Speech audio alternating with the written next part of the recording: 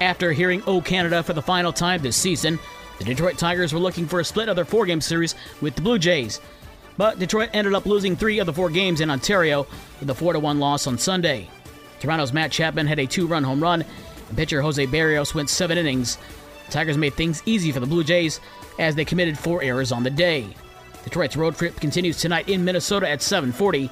A 7:20 pregame show on News Talk Sports 94.9 WSJM and Super Hits 103.7 Cozy FM. Another strong performance from White Sox ace Dylan Cease, and home runs by Eloy Jiménez and José Abreu led Chicago over the Oakland A's 4-1.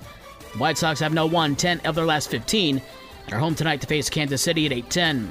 The Cubs closing out their 4-game series in San Francisco, and Giants pitcher Carlos Rodón had 10 strikeouts and only 2 hits over his 7 innings in a 4-0 win over the Cubs. San Francisco had all 4 of their runs in the 4th inning. The Cubs have tonight off before opening up a 3-game series in St. Louis tomorrow night.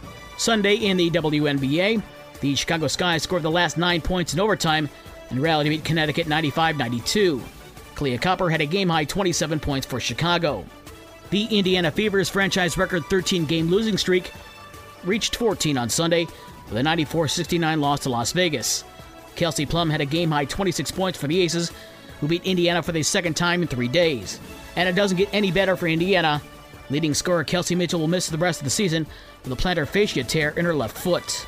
Some sad news out of the NBA as NBA great and Hall of Famer Bill Russell has died at the age of 88. The statement was released on social media by his family, but no cause of death was announced. Russell was a member of the Boston Celtics that won 11 titles in 13 seasons. In addition to being a Hall of Famer, he was a 5-time MVP, 12-time All-Star. He marched with Dr. Martin Luther King Jr.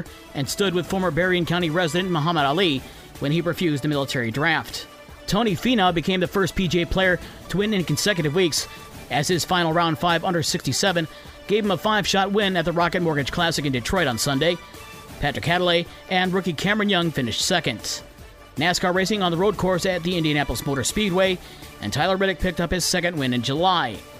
Sunday in Midwest League Baseball, West Michigan with a 6-5 win over Dayton.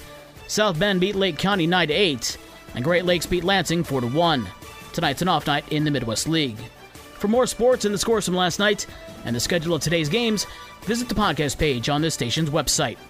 With your morning sports for Monday, August 1st, I'm Dave Wolf.